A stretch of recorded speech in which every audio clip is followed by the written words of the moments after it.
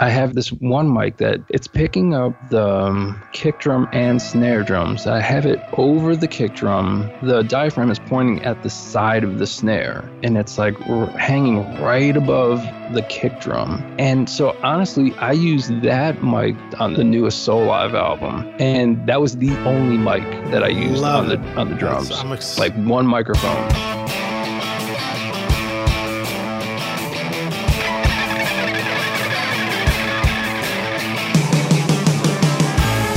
Welcome to Recording Studio Rockstars. I'm Lid Shaw, and this is the podcast created to help you become a rock star of the recording studio. This episode is sponsored by OWC, Other World Computing, which you can find at OWC.com. Your trusted source for memory and speed upgrades, DIY installs, and used Macs for your studio. Let OWC focus on keeping your studio Mac in killer condition so that you can focus on making great music. Why ditch your existing Mac when you can take your studio far into the future with OWC? Learn more at OWC.com and learn how you can supercharge your studio Mac. The speed to create, the capacity to dream. Find out how awesome your Mac can be at OWC.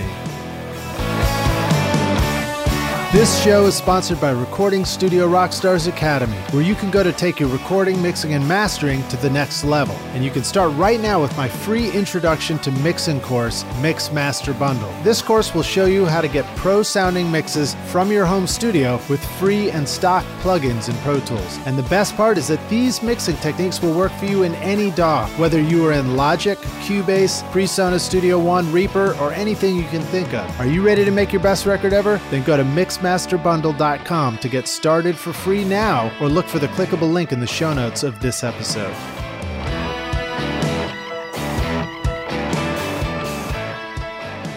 Hey Rockstars, it's your host Lid Shaw. Welcome to Recording Studio Rockstars, bringing you into the studio to learn from recording professionals so that you can make your best record ever and be a rock star of the studio yourself. My guest today is Alan Evans, a multi-instrumentalist, singer, songwriter, studio engineer, record producer, whose retro style incorporates elements of rock, blues, soul, R&B, funk, jazz, reggae, and the psychedelic.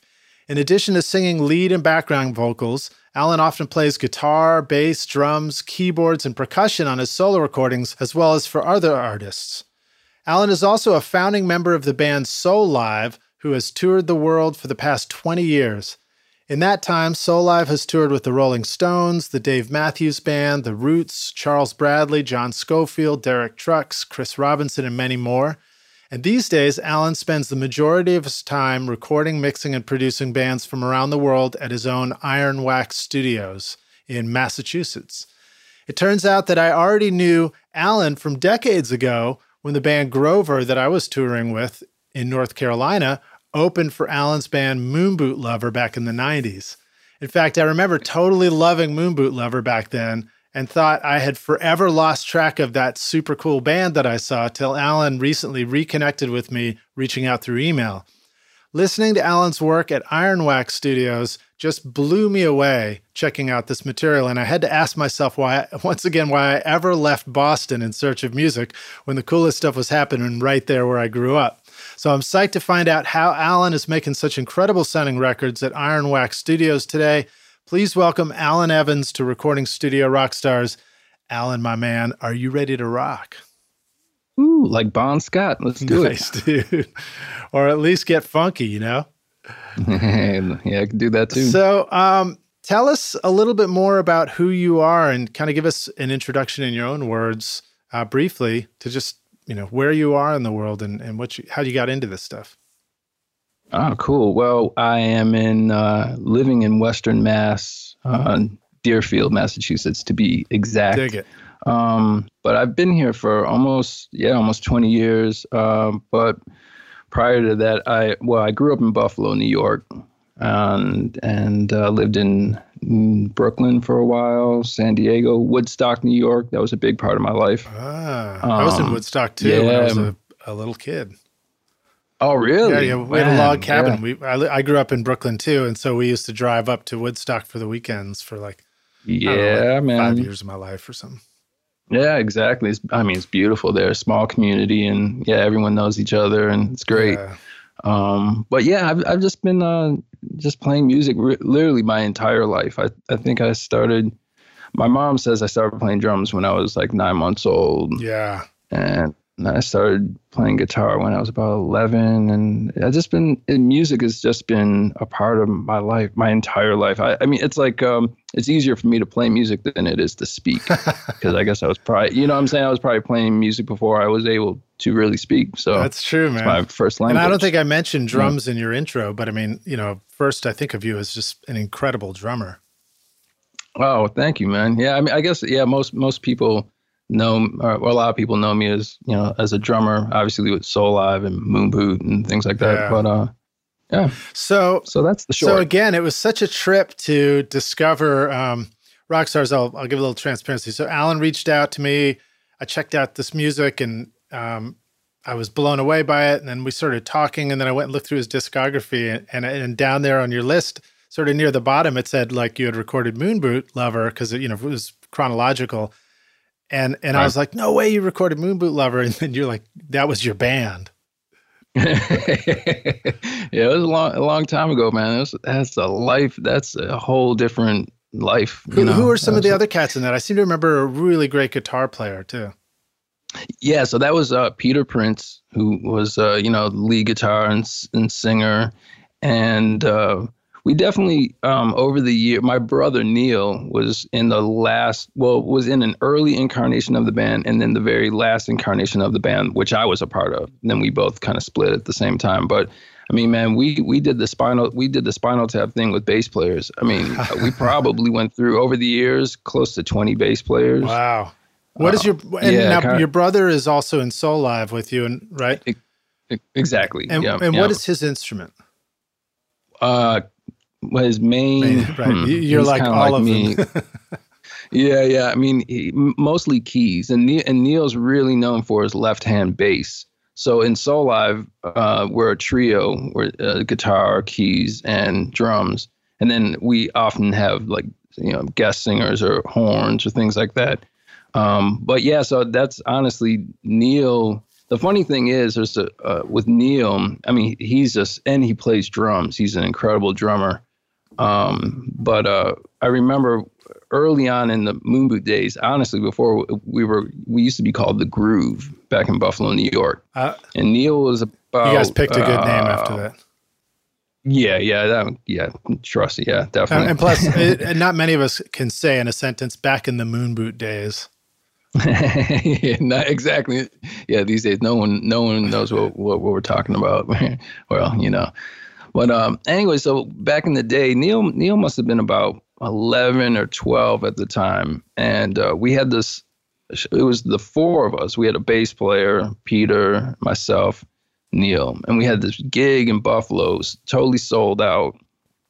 And Pete said, "Oh man, I got to go pick up the bass player from college. He was at the school down the road." So we're hanging out. Place is just filling up. It's nuts. My parents are there. Everybody was. This was a big club too. Pete shows up, and he says, "Yeah, whatever the bass player's name was, I don't remember. He's not here. He's not coming." And we're looking like, Pete's just messing with us, man. So Neil and I walk outside into the parking lot, looking around for the cat. He's not there. He literally quit the band that night.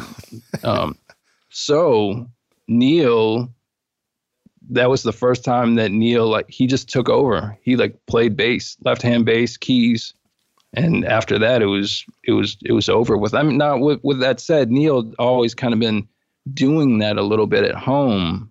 That's just kind of the way he hears things, more Spinal Tap reference. He's like, yeah, I got two hands. Exactly. Yeah. And from then on, it was just like, well, we don't need a bass player. And that just kind of set Neil off on his path. That's a trip, man. Yeah.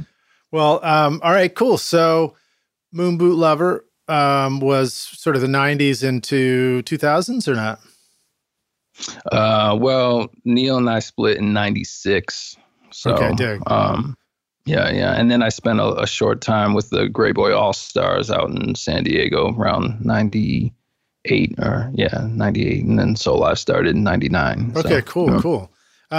Well, fast forward to now, you have this amazing studio. I mostly know the sound of it just listening on your website. It just sounds like I'm just like, I want to make records that sound like that. So tell us about Iron Wax Studios.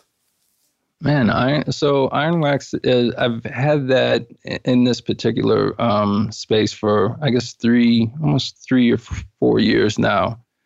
And for a while, I had a much larger studio in the area years ago. And then interestingly enough, I was so busy, I closed it because I was working on so much music that wasn't mine. Like I'd be on I did a couple of Soul Live albums there, and then we'd be touring, and then people would come into the studio, and I got this feeling like, man, I just got to work on my own music. Yeah. So I moved home, built a studio at home, and that was cool for a while. And then my brother and I have a group with O'Teal Burbridge, who's a bass player. Yeah, I know. I've seen O'Teal down here. With Colonel Bruce.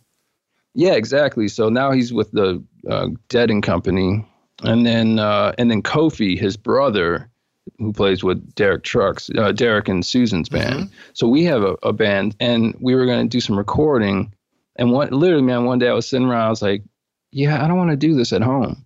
And went on Craigslist and found like this building, and moved in. And like I'm serious, man. Like the session was probably maybe like a week or week and a half. And I moved everything into this building. I was wiring it up as those cats were like driving up to the spot. Awesome. Yeah. But that's I don't know, that's just kind of how I do things. Not usually the smartest thing, but just dive in. And so anyway, I've been there ever since, and I really love it, man. It's my kind of vibe. It's one room, like no control room kind of vibe. That's what I was going to ask you about. I think it was. Oh shoot! I'm looking through my notes here. Maybe it was the Go On Love Live at Color Red Studios. Was also looked like a one room vibe. Well, actually, that spot they actually have they have a control room kind of off to the side where they have like a 388 kind of. It's a very small. It's like a closet kind of size room. But my spot is just one room, and honestly, like most of my studios have always been like that, just because it's a lot easier for me to move around. Yeah. Because a lot of times I'm just cutting stuff by myself. So hey, if I don't have to walk through a couple of doors and all that, it just saves time. And then on the other side of being, I guess on the other side of the glass, you know, say when I'm recording or producing or whatever, I just love being in the room with people. Yeah. As you can feel it. And I've got it dialed. I've been doing it for years, so I've got it down. So so a couple of thoughts on that. I remember Roger Mutino, who's been on the show before. He once told me years ago, he was talking about a studio space. I think I was talking about building my own, and he was like, "Yeah, you're going to do the one room, or like a writing room?" And I was like, "A writing room, huh?" And that's where it hit me. Like when you're gonna compose and create in your own studio, then there's a great benefit to not having isolation and not having control rooms, because like you said, you want to be able to reach over and grab the knobs on the gear and then turn around and grab the knob on your amp at the same time. Exactly. Whereas, if you're going to do a studio where you want to record other bands and have really hear it the kick drum come out of the speakers and then go move the mic, then you do want all that isolation. Right. Exactly. I mean, the one benefit that I've noticed is that when bands come in and we're all in this room together, and I've had, like 10-piece bands in there, and after everyone's kind of tracked, and there may be one person who's like laying a solo down or cutting a vocal, and the entire band is usually in the room hanging out. And it's a lot different than having the band on the other side of the glass, checking Facebook or Instagram, or just kind of hanging out, having conversations. When everybody's in the room, say when a soloist is laying some down, or the vocalist or whatever, percussion, whatever, everyone is engaged. Everyone's quiet, if need be. But they're quiet, they're engaged, and there's this immediate feedback that happens, and it's just this feeling of community, I guess, or just everyone's a part of the entire process, and like I said, it just works for me and it works for the room. It's not everybody's thing, and of course, I go to other studios where I'm in a control room, and then everyone, of course, the grass is greener on the other side always. So you're like, oh man, this is kind of nice. I can just kick back and I can really, but it is what it is. Well, the first thoughts that come to mind for me are some of the rock recordings that I've done where you're really going for kind of a big produced sound or something, or you need big room mics on drums. I find in those cases, if you're sort of really looking at adding where you've got a click track on a song and you're trying to get things just right, then having that isolation can be great because it's sort of you versus the computer. Whereas when you want people to play together, having people near each other in the same space is just, it's almost like you ignore all these other things that are distractions, and you just focus on the feeling of what you're doing. And exactly. Magic comes out, Yeah, I agree. I totally agree with you. So I was just recording my songs in my studio recently with a drummer and a bass player, both of whom I love a lot. And I put myself in the control room because I needed to control some stuff and I wanted to have my vocal mic isolated from the drums. And the drummer and the bass player were out in the other room. And I realized after we did it, as I was listening back to the music and finding things that I liked about it and some of the things that I thought were oversights, that one of the oversights is that because the bass player, for example, because she couldn't see my hand strumming the guitar, she didn't, I just assumed she sort of, when you know the song, you just kind of can assume that everybody else gets it. Yeah, of course. But when you're playing in the same room like that, you have this, you can see what everybody's physically doing, Exactly. And that definitely helps with like dynamics and the movement of that particular song. Yeah, I totally agree. I mean, like I said, I've made records. Well, we both have, both ways or all different kinds of ways, different methods. And yeah, there's just something about just people in a room together. I don't know. It's like you said, it's just, it can be magical. Yeah. When it really clicks. Well, thinking about it, it's like the sound of it all is what we end up with as a recording, but it's all these things that don't have to do with sound that we forget are super, super important. Like just what somebody's seeing somebody else's body movement in the studio while they're playing. Yeah. So you just talked about like we've recorded all these different ways, and it makes me want to ask you the question, what are some ways that you haven't recorded yet that you're excited to try out next? Anything come to mind? The next thing that I really want to do is record a orchestra. Cool. I mean, honestly, before that, I've for years I've wanted to write something for an orchestra. But then, so I have to work on that still. But yeah, that's one thing I really wanted to do for a very long time is I think like the bigger, I just love going to like the symphony, and it's just it's just so massive. And I obviously love listening to older symphonic recordings, and even newer stuff is great as well. But to be a part of that's like the next thing on my list that I would love to do. What do you think? Does Boston have a good symphony? Yeah, no, not too shabby, not too shabby. And then I'm trying to remember the name of it. What is the? It's not Candlewood, is it? What's the place? Oh, Tanglewood. Yeah, is that out exactly. near you? Yeah, that's a little further west, but very close. Yeah, definitely close. And that's the summer performance location for the Boston Symphony Orchestra.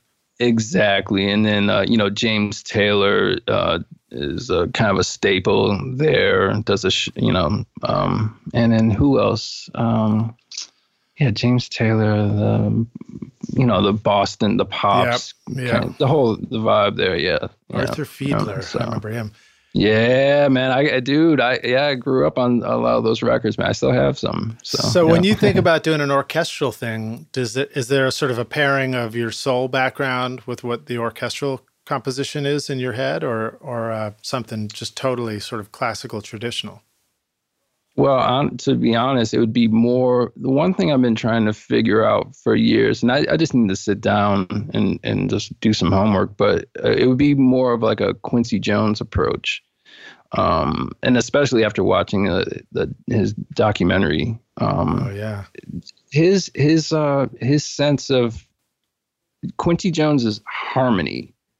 There's just nothing, I've never heard anybody. There's just something, you always know it's Quincy Jones. Mm-hmm. Just always, no matter what style of music, there's just like his harmonies are just incredible. And I really wanted to sit down and figure that out. So it would be more, I guess maybe coming from a soul thing, but to utilize a orchestra symphony would be just, is literally just a dream of mine. So. Are you somebody who's schooled in being able to write out music and compose on paper? No. So that would probably part of be the homework, right? Part of the homework, or I think, or maybe bringing in someone to help out, like my brother, perhaps if he's not too busy, or just finding someone who really can. I could collaborate with on that.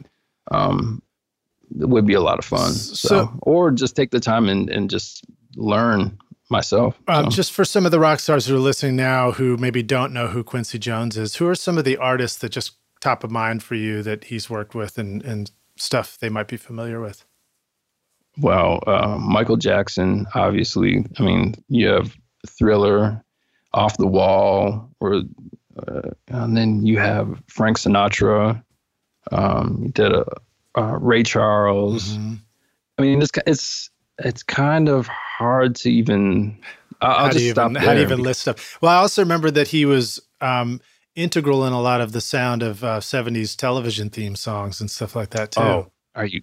Yeah, without a doubt. I mean, like his film score work alone is staggering. And then again, this pop music and jazz. I mean, he's done everything. And then the documentary, I haven't seen it yet, but is that something that we can just find on Netflix, do you think? Without a doubt, Lidge, it'll blow your mind. All right, cool. Will blow your mind. Awesome. Yep. All right, there you go, rock stars. Go check that out. All right, so I like to ask our guests to kick off the podcast with an inspirational quote. You got anything in mind to get us psyched to hit the studio? Yeah, I think I do. All right, here we go. Knowing is not enough. We must apply. Willing is not enough. We must do. I like that, man. Bruce Lee. That's Bruce Lee. Yeah. I love it. I'm trying to remember if somebody else has done a Bruce Lee quote on the podcast. They have, and I'm trying to remember who, but I know they have. Yeah. Well, thank you to whoever it was. Thank you. No, it's definitely got a Yoda vibe to it too, doesn't it? It does, man. It does. I mean, Bruce Lee is just a super deep cat, and that's just one that just resonates with me. All right. So knowing is not enough. We have to apply. And what was the second half again? Willing is not enough. We must do. Okay, awesome. And what does all that mean to you when you think about making records? Well, okay, so this actually these days it's probably more important than ever. You can sit around and it's great these days. You can sit around at night or during the day and YouTube any technique or learn about any plugin or microphone or whatever. But at some point you have to get off your butt and go for it.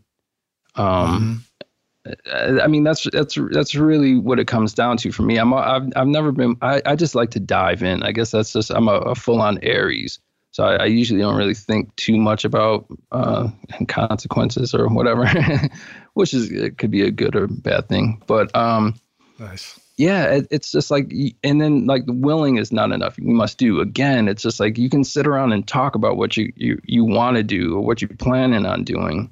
Just do it. Yeah, like you putting Iron Wax Studios together in a week and tracking the record. Exactly. What were some of the things that went into putting the studio together? So you talked about wiring it up. It's all in one room. How do you lay out your studio in that one room? I mean, it almost did it. It did it by itself in a way. I mean, honestly, it's a small space. It's 500 square feet. It is not big. Cool. I set it up for tracking. I didn't set it up for mixing. In terms of, so if you walked in, it's not set up with the mixing situation, like in the first third of the length of the long, the horizontal part of the room or whatever, you know what I'm saying, man? Yeah. I just set it up so it was comfortable for people. And it's actually, I've changed it a little bit over the years, make it a little bit more comfortable. But I just walked in, I clapped my hands. I said, this sounds pretty good. There's some, little like flutter echoes and things going on. So, but I had a bunch of panels from my old spot. And I just went for it. Just set everything up and hit record and just prayed for the best. It probably helped that you showed up with a bunch of stuff so you could just start filling it up, because an empty room feels awfully like an empty room until you start putting things in there, right? Exactly. And I've been doing this long enough that I can walk into an empty room and I know what it will sound like. Mm-hmm. I can or for the most part. And I lucked out. I mean, it has really high ceilings, which helps. Yeah. And it has a couple of oddly shaped walls in there. Because the cat who was in there before me was building custom motorcycles. Oh, cool. So it's on the first floor, and then it's right. I mean, there's one door to get in the entire building, and then another door to get into my spot. But the door, he put this massive door on this angle, so he could just roll motorcycles in and out really easily. So good for loading. It was. Oh, are you kidding me? It's the best. Yeah, it's great. It's great. So what's the? Are we talking about like concrete walls, wood walls, drywall? There's drywall, which, if it works for whatever reason. And then there's like a couple of pillars in the room. So there's some, and then like I said, I put panels on some panels on the wall. Mm-hmm. There's actually, I threw carpet on the floor, which is kind of because the floor was super. It was crushed from like building motorcycles. Yeah, was it a wooden floor or something else? Well, it was a wooden floor underneath, and then it was like this linoleum kind of vibe. So the thing is, the floor actually looked pretty cool. Like when I walked into the room, I just knew immediately. I just had this feeling. And he had a couple other rooms. The guy who runs the building had a couple other rooms he wanted me to check out. But I walked into this room and it was like immediately, I was like, oh, some stuff's going down in here. It had like this vibe of like the studios from like the 50s, cool. Kind of, like, or like that cat I can't remember his name, who's like over in the UK, who has like this super old school vibe studio. And you like look at the photos and it literally looks like something out of like Memphis in the 50s, it's like, oh yeah. Yes, Toe Rag Studios. Exactly. It had like that kind of vibe where it's like, it does not look like a studio, but or by today's standards, I guess you would say. No, I like the look of old school studios so much better than it. Yeah, man. I love it, man. So that's kind of the vibe. And I'm like, right on this river. Oh, cool. And so, yeah, man. And so I had like the whole Muscle Shoals kind of, vibe talking to me in the background. Like, man, there's just, and it's true. There's just something about being close to moving water. There's something about that vibe. Well, Massachusetts has got a lot of cool mill town vibes to it. There's a lot of mill buildings and old brick structures. And that's exactly what this is. It's a massive old brick mill building. That's cool.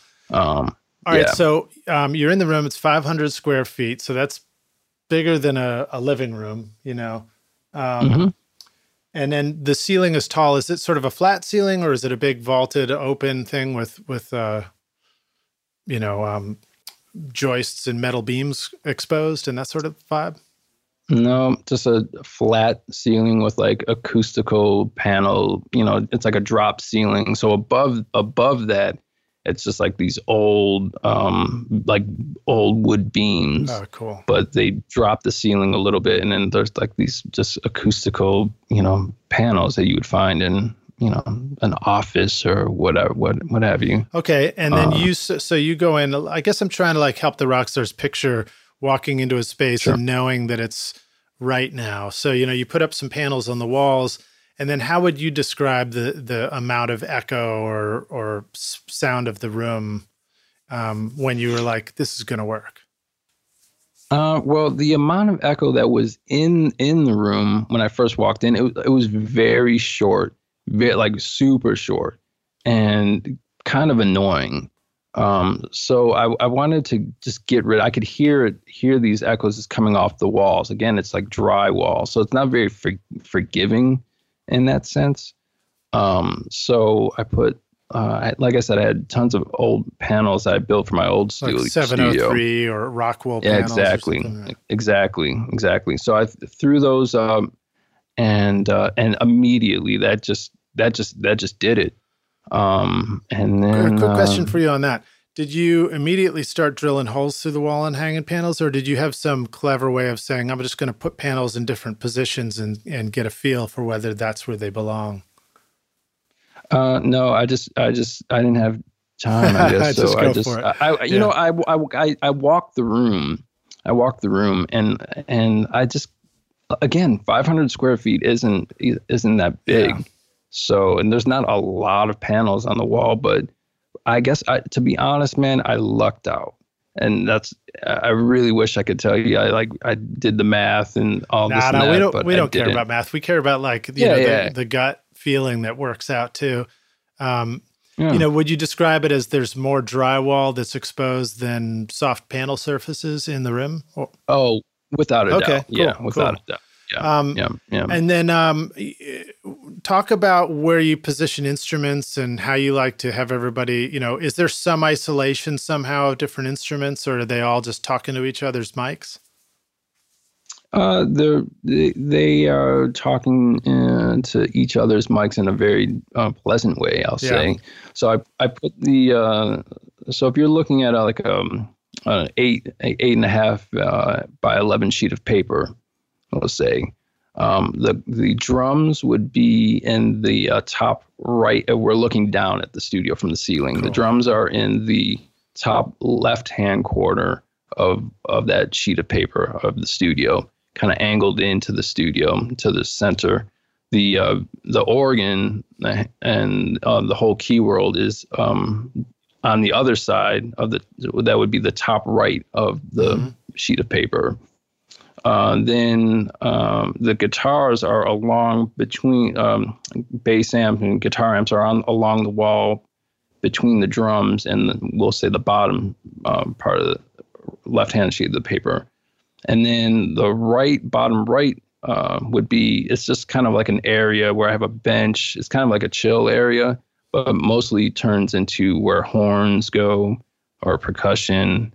And then the console area is in between on the opposite wall of the guitar amps between the organ on the right side of the paper. Exactly. Cool. All right. Dig it. And just like a big open space in the middle. So, and then when you're recording, if you're over on the drum kit playing, How do like, what's a clever way for you to manage the recording part in the studio? Or do you always just have somebody to help you with that? No, I'm if I'm in there solo, it's literally solo. So, it depends on the vibe. Most times I don't even use a click track, so that kind of helps. I'll just go in. Well, and the other thing about the studio, it's like everything is mic'd up and ready to go. It's very rare that I change anything, to be honest. Cool. Yeah, so it's really easy. Like I'll every once in a while maybe I'll try something, a different mic, or try something else, but I usually go in by myself and get levels, and then I'm just off and recording. So for example, if I'm any day I go in there myself. Actually, the other day I went in there and I went on Instagram Live while I was recording. Oh, cool. Like a tune. So unfortunately, everyone missed the drums because I recorded the drums. I was like, oh, I should go live with this guy. I've been meaning to do it for a while. And I'll tell you why after I explain this. But anyway, I recorded the drums. So, oh, cool. This sounds good. No click track. Came over to the console, hit play, had it, going through the speakers. I was like, all right, yeah. Picked up the bass, came up with something for that. And everything's just coming through the speakers, Mm-hmm. Record bass. So, okay, that sounds cool. Then again, everything coming through the speakers, pick up the guitar, play, to that, and then went over to the organ. And the whole entire time, things are coming through the speakers. Just filling up this room. Exactly. So, and when you solo, like say the guitar, you hear a very little bit of what is what the guitar mic is picking up from the monitors. But to me, I mean, I've done it the other way with headphones when I'm just recording by myself, and it always sounds very sterile because there's no bleed. So I want some of the room. I want all the mics to be picking up something. Well, obviously the drum mics aren't picking up anything because I started there, but like a little bit of the organ is picking up something. The bass. Yeah, I have a bass amp and a DI going. So, cool. And it just kind of helps fill it out. Yeah, it's like it glues it together. It glues the sound more and more together. Exactly. So with that said, when I have a band in, it's so funny when cats like walk into the studio for the first time and they haven't been there before, and they're looking around like, okay, so where do I set up? Like, yeah, just get comfortable, plug in, and let's roll. And most times, a band will show up and say, oh, well, we need a couple hours to get sounds. I'm like, yeah, sure, cool. And we're recording within a half hour. Oh, that's great. And the thing is, I'll solo things like, oh, solo the guitar. It's like, wait, I hear a little bit of the drums, but not really. I don't hear, and you're basically right on top of the drums.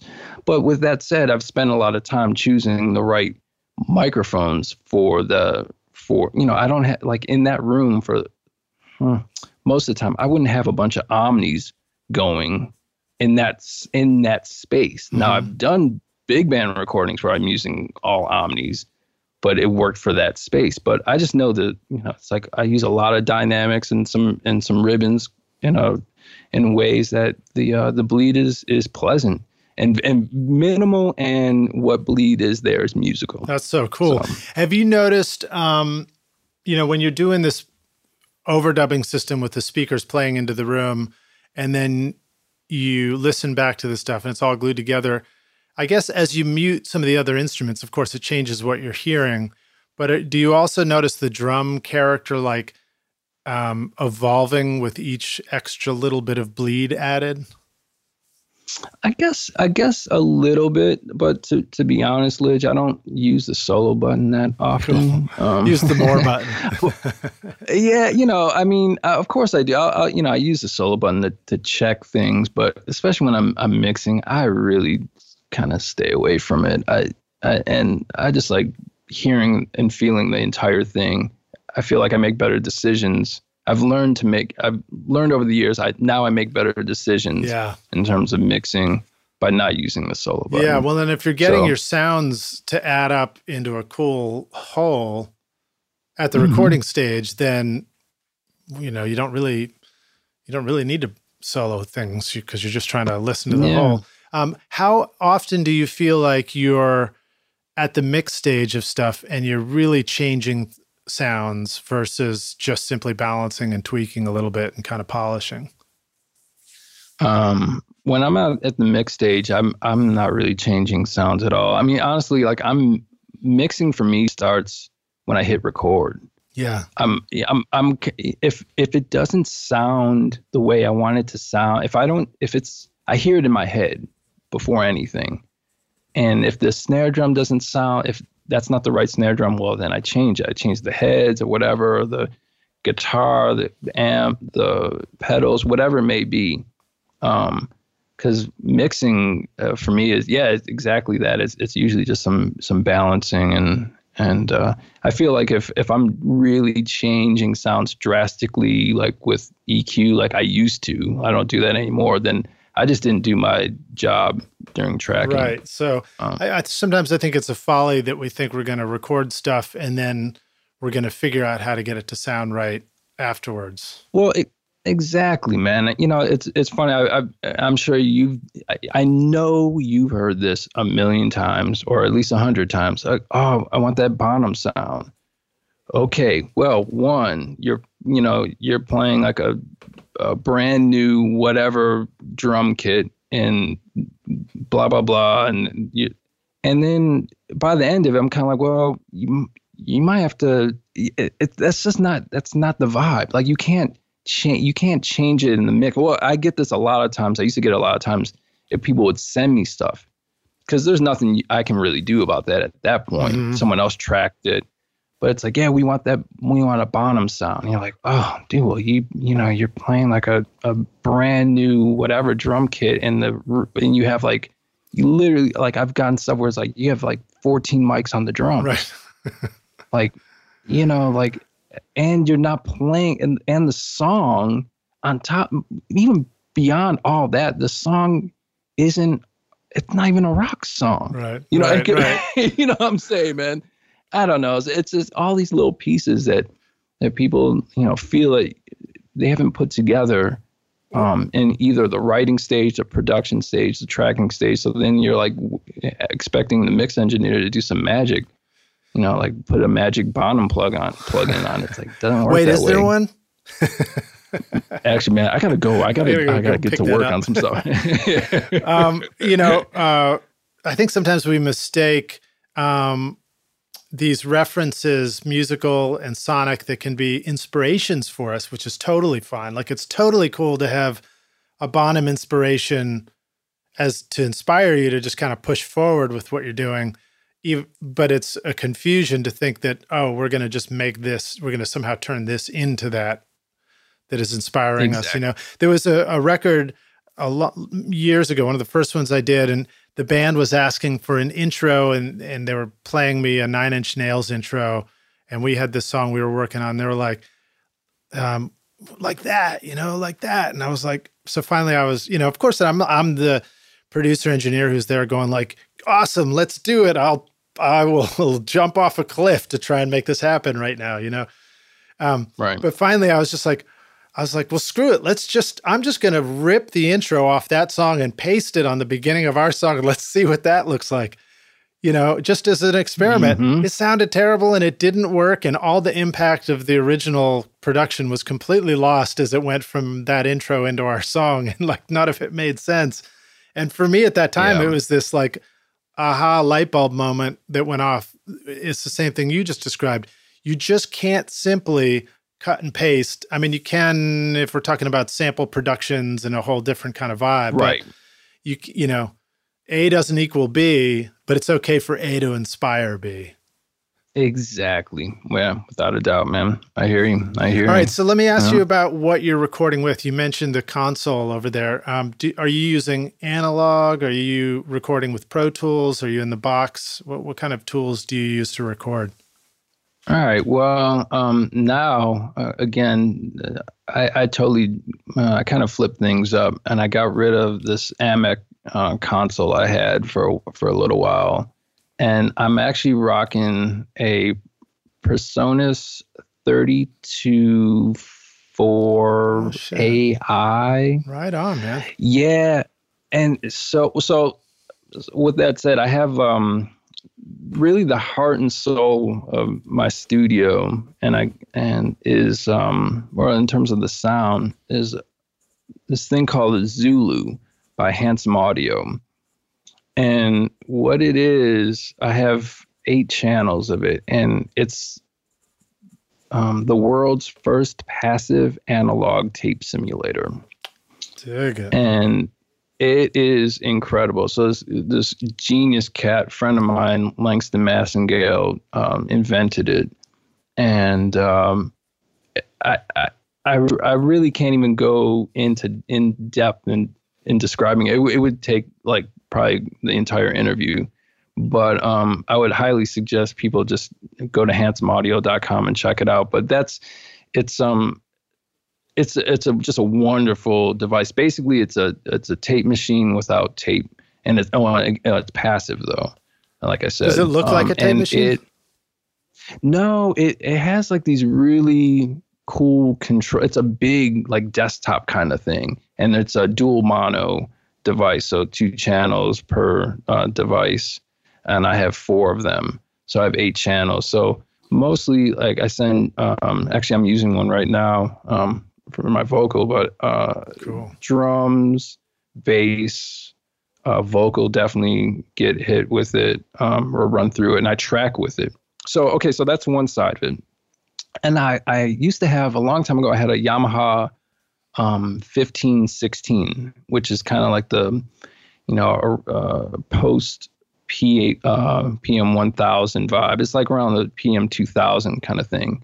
Just like, you could read all these descriptions for a long time. And then I got kind of tired of that sound. So I got rid of it. And then I got this Amic, which was like massive and just ran super hot. And I got tired of that sound. And I said, you know what, man, my whole vibe is I don't want to see any gear, honestly. It's kind of fun. I'm going like the opposite. I used to have racks, that were taller than me, full of outboard and all this kind of stuff. And I'm just going the opposite direction. I'm mixing the box. And so anyway, the Personas, the 32A42AI, whatever it is, it's the previous version. Mm-hmm. They have a newer version now. I know you're familiar with it because I think you used it. I saw maybe a Bonnaroo or something like that. I used the Studio Live 32 mixing console exactly. Bonnaroo. Right, the newer one, exactly. So the reason why I was looking at that and I got the one prior to it, because it has inserts. So yeah, and but it's not a motorized control surface. It's like old school, it's old school. It's a good. I love it when we're talking about new digital tech as old school, right? Yeah, exactly. But so it's acts almost like an old school board where you have to push faders like for when things are coming back after on playback. And it sounds good. And I have, like I said, I have some outboard stuff that I use, but that's pretty much it, man. Right, it's super cool, man. Simple. Well, we'll dig some more into that in just a minute. And then what DAW do you like to record into if you're recording in the box? Oh, yeah. Sorry. I'm actually a Studio One. Oh, cool, man. User. Awesome. Well, and again, I love Studio One because for a while you can track with plugins, not just as for listening purposes, but literally like you can put plugins on your inputs and kind of like you would with not Apogee. Where are the other cats? Oh, UAD and stuff like that. UAD, exactly. So like basically whatever plugin you put on, obviously like I look for stuff that have like zero or very close to zero latency, but it'll track. And actually I do that. That's another part of my workflow. So yeah. All right, cool. Well, let's take a break for a minute and we'll come back in for the jam session. We're going to dig deeper into questions about what mics you're using on different things, talk about working with headphones and not headphones, talk about your workflow. Rockstars, before we take a break, remember you can find links to what we're talking about in the show notes. Just click through on your mobile device or go to rsrockstars.com and find the blog post here with Alan Evans. And then, of course, I've put together a YouTube playlist so you can just click through right there and listen to a bunch of these amazing records that Alan's doing. And we'll see you guys in just a minute for the jam session.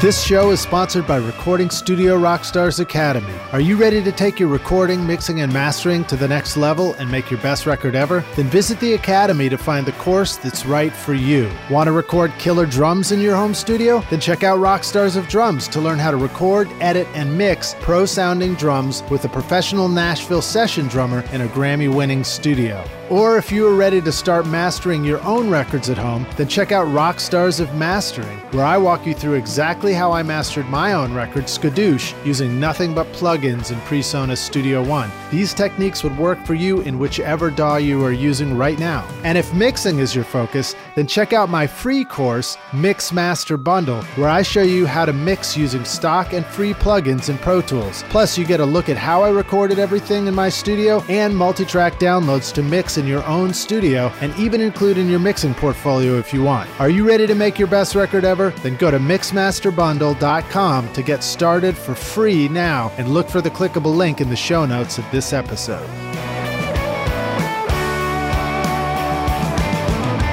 Are you using a Mac in your recording studio? Are you tired of feeling like the studio setup you worked so hard to create is becoming obsolete too quickly? Wouldn't it feel great to have a trusted friend to help you keep your existing Mac and studio setup current and relevant so that you can focus on the thing you love most, which is making great music? Well, now you can rely on OWC, Other World Computing, which you can find at OWC.com, whose mission it is to help you get the most mileage out of your existing Mac. Whether you need to upgrade your RAM, install an SSD drive, add more connectivity, or simply find a great used Mac that's ready to rock, OWC will help take your studio into the future with a vast library of DIY install videos, 24/7 friendly support, and free shipping in the US on most items over $49. Why get frustrated and ditch your existing computer when you can take your studio into the future with OWC? Learn more at OWC.com and find out how awesome your Mac can be at OWC.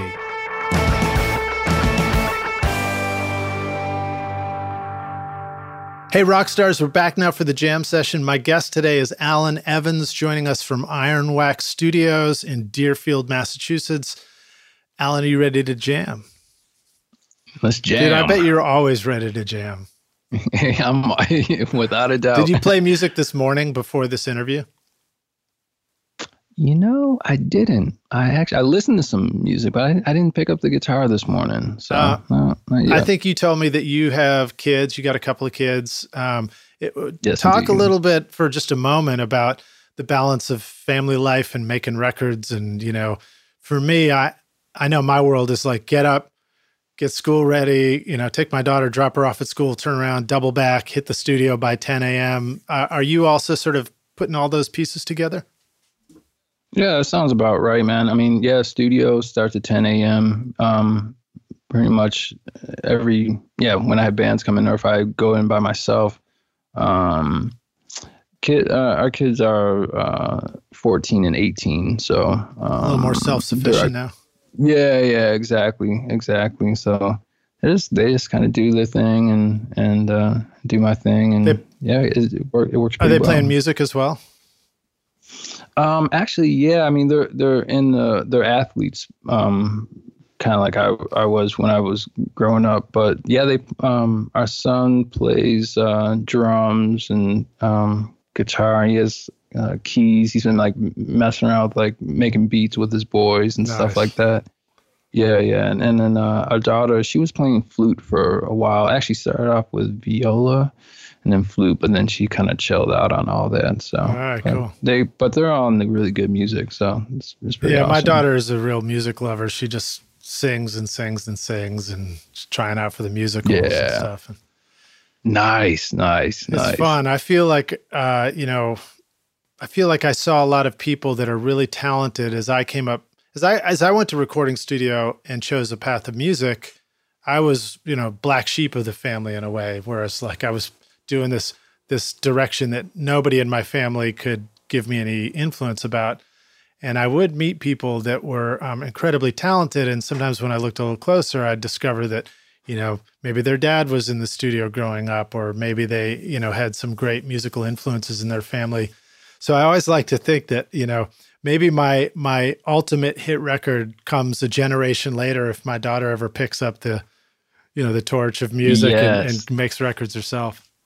There you go, man. Yeah, I love it. That's great. All right, cool. So let's talk about your studio some more. I mean, you talked about tracking with a full band in the studio, and getting this great sound and choosing the right mics. Let's dig into that. Drums and the way you record drums is one of the things that really is exciting sounding and unique and cool. And it makes me go, how the hell do I make drums sound that cool? So, Alan, how the hell do you make drums sound that cool? Oh man, I have some really nice drums, which helps. Yeah. And then I'm lucky enough to work with some really great drummers who come through the studio, so that definitely helps. And I've on my own stuff, I've been playing a couple of years, so I kind of know them. I can get around. But so it's, to me, it's kind of like most times it's like a less is more kind of thing. Kick drum, it's like one mic. Most of the times I use like a EV666, like from the late 50s. But recently I kind of changed that out to like a telephone, one of the new Telefunkens. But I really love the 666. Just has the sound. Snare top, it's like 50. Oh, lately I've been doing a Beta 56A because I wanted a little brighter sound, but usually it's just a 57. And then like I have like a stereo ribbon overhead, and the overhead actually changes a lot depending on if I want a mono vibe or a stereo. But lately I've been using like this Cascade stereo ribbon mic. That's cool to hear. That's encouraging too, because that's I'd say a Telefunken's the only thing that makes me go, ooh, that might be expensive. But everything else, I think, oh, that's a very affordable mic collection. Yeah, I mean, well, the funny thing is the 666, I was after one for years, and they were like, man, you can't find those for under like $400 or $500, which, isn't bad, I guess. I don't know. But one day I was like searching Craigslist, and this cat put up EV666 for $50. I'm not sure if it works because he didn't have the right cable. I was like, okay, yeah, well, it's a those old EV mics. Man, you could toss them off of like a 10-story building and they're still gonna work, Yeah. So I knew it was gonna be. It was like whatever, $50. I picked it up. You had the right mic cable connector, and bam, it was working. But yeah, I mean, to be honest, man, like so then on the tom, sometimes I've been digging miking the toms, and I just have a couple of MXL 2001s. Which I got a pair of those. They were the first ones to come out, right? Exactly. And the reason why I dig those, I had this session one time. It was like some cats came into the studio because they were putting some guitars on a Miranda Lambert tune. Mm-hmm. And I was like checking out the drums. I'm like, wow, man, these drums sound great. He's like, oh yeah, well, the toms specifically. He's like, oh yeah, well, they used some U87s on the toms. I was like, oh, really interesting. So that's why I was like, well, I don't have any U87s, so I have these 2001s, and it sounded, I don't know, it sounded cool, it sounded great. I mean, so there's like nice focus of the toms, but you get like this nice bleed from the cymbals. That's just, again, it's musical. Yeah. And I just use them, I bring them in or out depending on the production on the song. That's the thing. That's an important point to make, that tom mics surprisingly has a lot to do with the cymbals. Exactly, without a doubt. But again, like my whole vibe, man, is how are the mics working? Are they all working together to create the sound? Oh, and then the other thing. So this is the other vibe. I have this one mic that basically sits. It's picking up the kick drum and snare drum. So it's like, I have it over the kick drum, and it's pointing, the diaphragm is pointing at the side of the snare. And it's like hanging right above the kick drum. Above the beater. Yeah, exactly. Or maybe a little off to the side, like off to the first lug. That would, if you're looking at the kick drum, off to the right. Toward this. So it's not right away from the snare. Towards. Yeah, exactly. And so honestly, I use that mic. One of the albums I may have sent you was like the newest Soul Live album, and that was the only mic that I used on the drums. Like one microphone. I'm excited to talk about that because that's that. Cool. Mono, very focused sound. Like it's because there's not a bunch of mics. It's like super phase coherent, super clear image of just one cool sound. And I've been calling that like the Dap King sound, Exactly. For lack of a better word, exactly. Because a buddy of mine down here kind of hit me to that years ago, and then I started experimenting with it and loved that sound. What mic do you like to use for that, and how should the rock stars consider even treating a one mic thing like that? Man, for that particular recording, I used the mic that I'm speaking into right now. It's a JJ Audio U77. But right now for a while I've been using it's a Sterling Audio ST55. Okay, cool. Which is, again, when that thing came out, it was probably like, $100 or something. Like, it's, I think it was like a Groove Tubes had the same version of it. It was like the GT55, and it's like one pattern. It's just cardioid, and I just stick it there, and you just move it around until you get the right balance of kick drum and snare drum. And then, so for if you're going to use, like I use that for just the recording, I definitely sat on it with I think it was compressed or whatever, just to pull in a little bit more of the. But I mean, you just move it around until you get a nice picture of what does it sound good? Cool. Well, it's good. Well, I think of that Soul Live record as having a crunchiness to it too, and like a almost like harmonic, a nice. A subtle mid-range kind of present harmonic distortion to the whole thing. Is that something that is part of that recording stage of the one mic on the drums, or is that more to do with the way the whole mix kind of glues together later? Any thoughts on that or advice? Yeah, I mean, honestly, a lot of that sound is the Zulu, the Handsome Audio Zulu that I use. So the Zulu is interesting.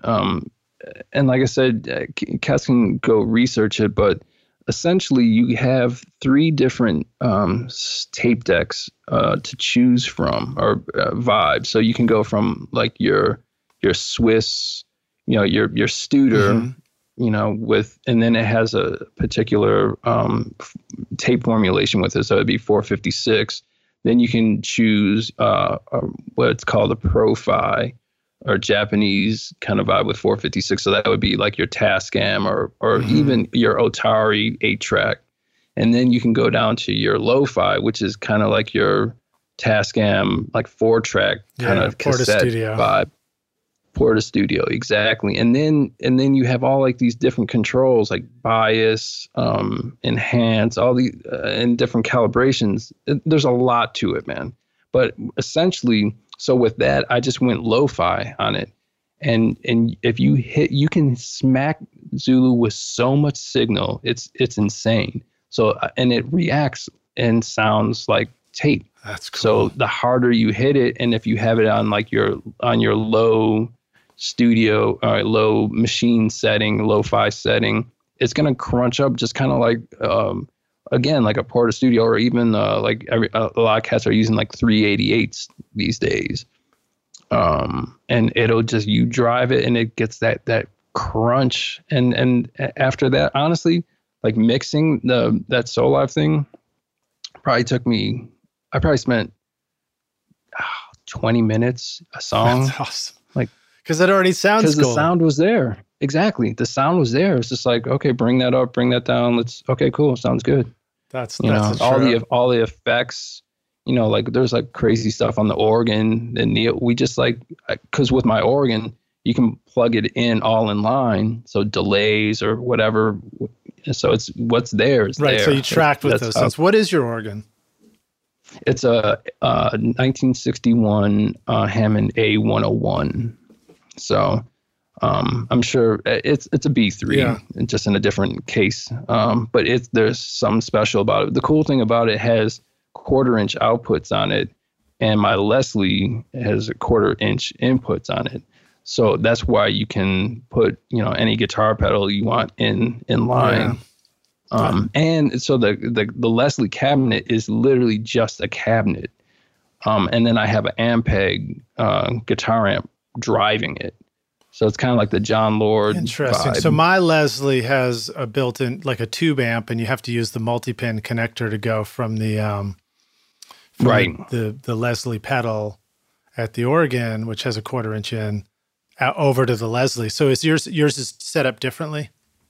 Yeah, exactly. There was no multi-pin on mine when I got the organ, and I was in. They're not hard to retrofit, to put on. But my buddy Jamie Simpson, who he works on he builds amps, and he works on like John Medeski's organs and my brother's. And anyway, I told him the situation. He's like, "Oh, dude, I got this cabinet for you. It'll be perfect." So the other thing about the sound of the organ, it is a 15-watt speaker cabinet. Right. So it's with little. Exactly. It has a 12-inch woofer in the bottom, and then obviously like the top rotor. But the thing is, I wanted, or people are familiar with organs, they sound great. I mean, if you get a B3 or A100 or C3 with a 122 or 147, it is just an amazing sound. Yeah. It's going to tear your head off, because huge. Yeah, exactly. And if you want to get that really driven, that beautiful the Deep Purple Hammond organ sound, dude, it is so loud. So in my studio, like that would not work. So I have like this cabinet that literally has a 15-watt speakers in it, and then a 15-watt Ampeg. So I can really drive that thing, and it's not gonna, like, the drum mics aren't picking it up. That's awesome, man. So, well, that answers the question I had written down. What's the trick for a great organ sound? But let me jump to the next one. How do you like to record your bass guitar so that you get just the right bass? And then how do you know when the bass is right? I mean, you've got these records that are groove oriented. I want to crank them up. I probably am going to feel like there's a lot of bass on this record, but I don't think that you're like overloading it with too much bass either, So what do we need to know about getting awesome bass? Wow, man. Okay, so for me, so I have like one of these red DI tube bass DI, or I got this is a really cool tube DI. And when you look at it, it just looks like it just says ready with RADDI.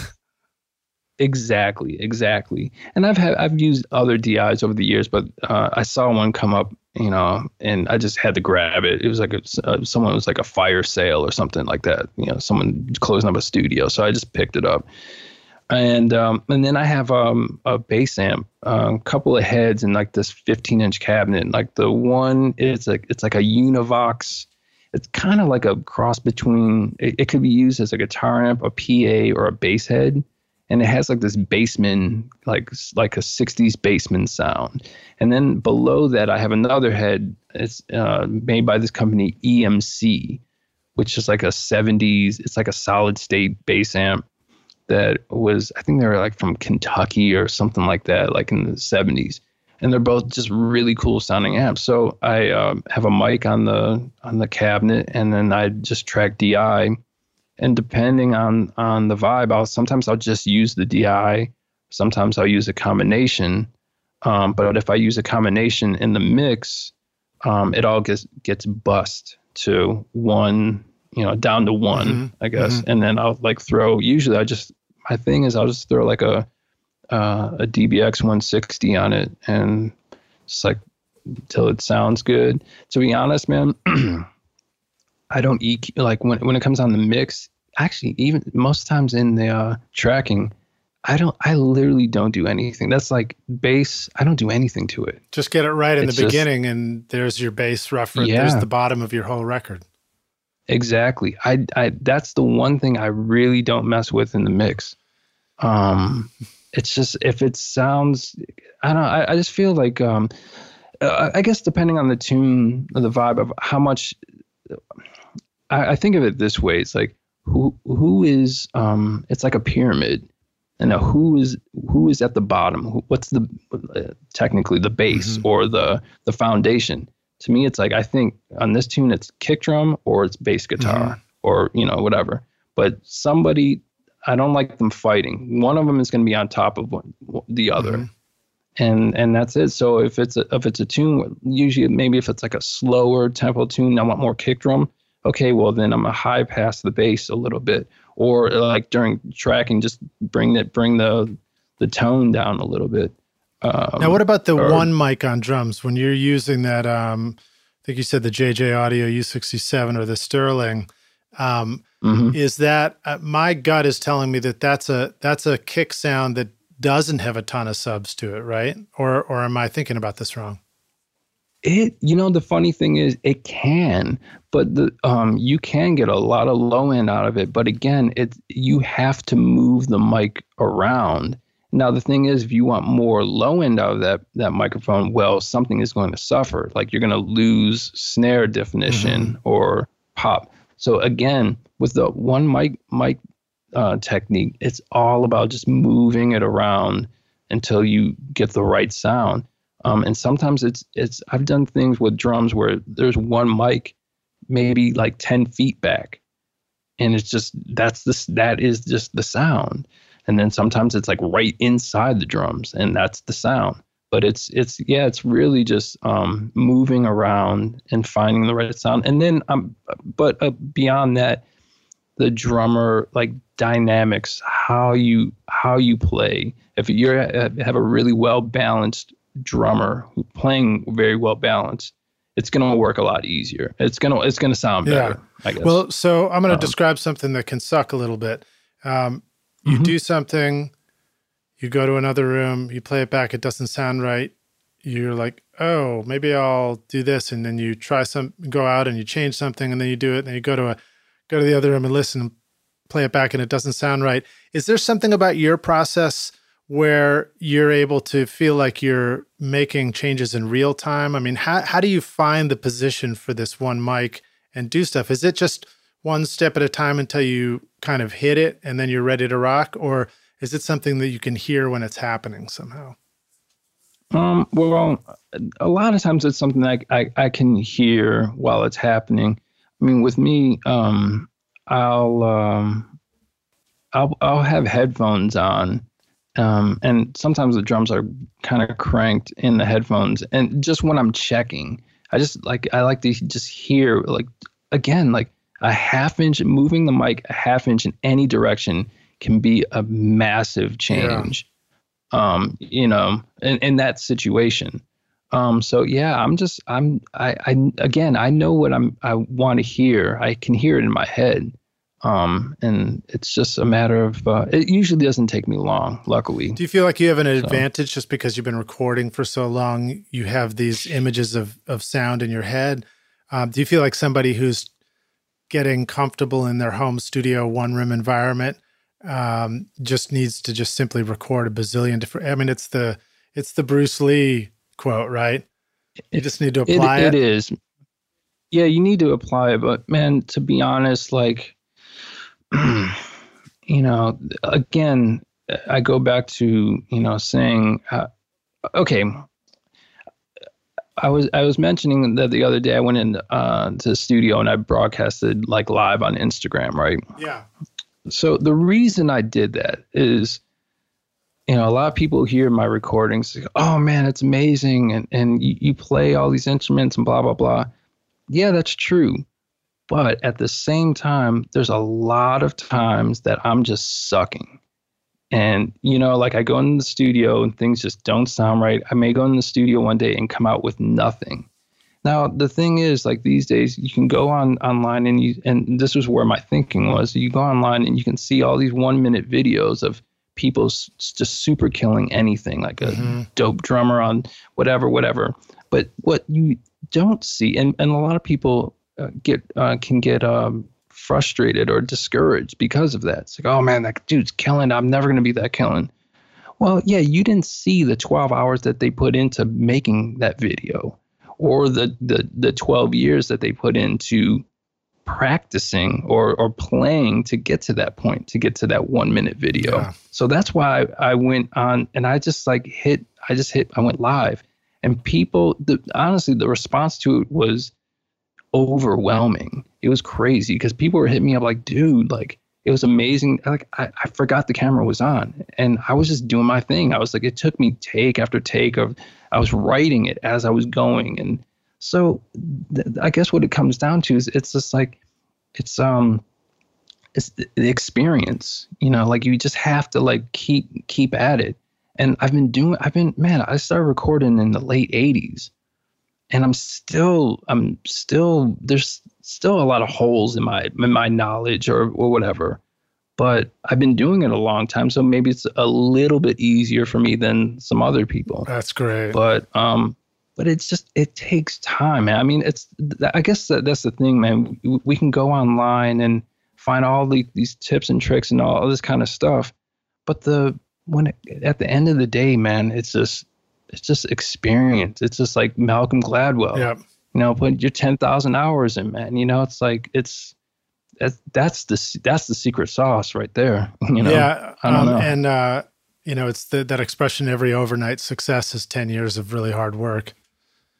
Exactly. So let's talk about electric guitar. Another thing you're getting great sounds of. You know, obviously there's lots of different ways we can approach recording an electric. What's a way that tends to work for you? If a band was to walk in and you say everything's already mic'd up, what would that look like right now? Well, I have some really cool amps. I have the one amp that actually gets used probably 98% of the time is this. I have a Supro Tremoverb, so it's low wattage amp, and it just sounds amazing. And I have one microphone on it. It's a AKG D1000E. So essentially, it's like a 57 kind of vibe, you know, but it sounds a little different, and it just works for that amp.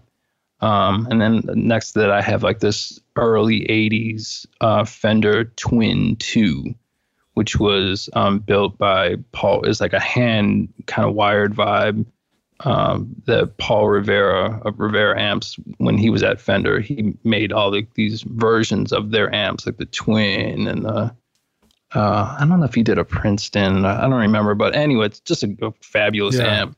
I have like some other weird like Gibson solid state amps, you know, AC30 and Fox AC30 and stuff like that. But again, it's just I have one microphone on each amp, and just ready to go. That's ready to go. Yeah, oh, shit. Yeah, and people just come in and sometimes people bring in their own amps, and I'll just like, cool, swap one of my amps. Did you bring a mic? Because I'm not touching one of mine. Exactly. Oh man, I'll just stick a mic on it and just go for it. To me, man, it's just again, over the years, I've done the whole 2 mics on amps or 2 mics on the amp and then one in the room and all this kind of stuff.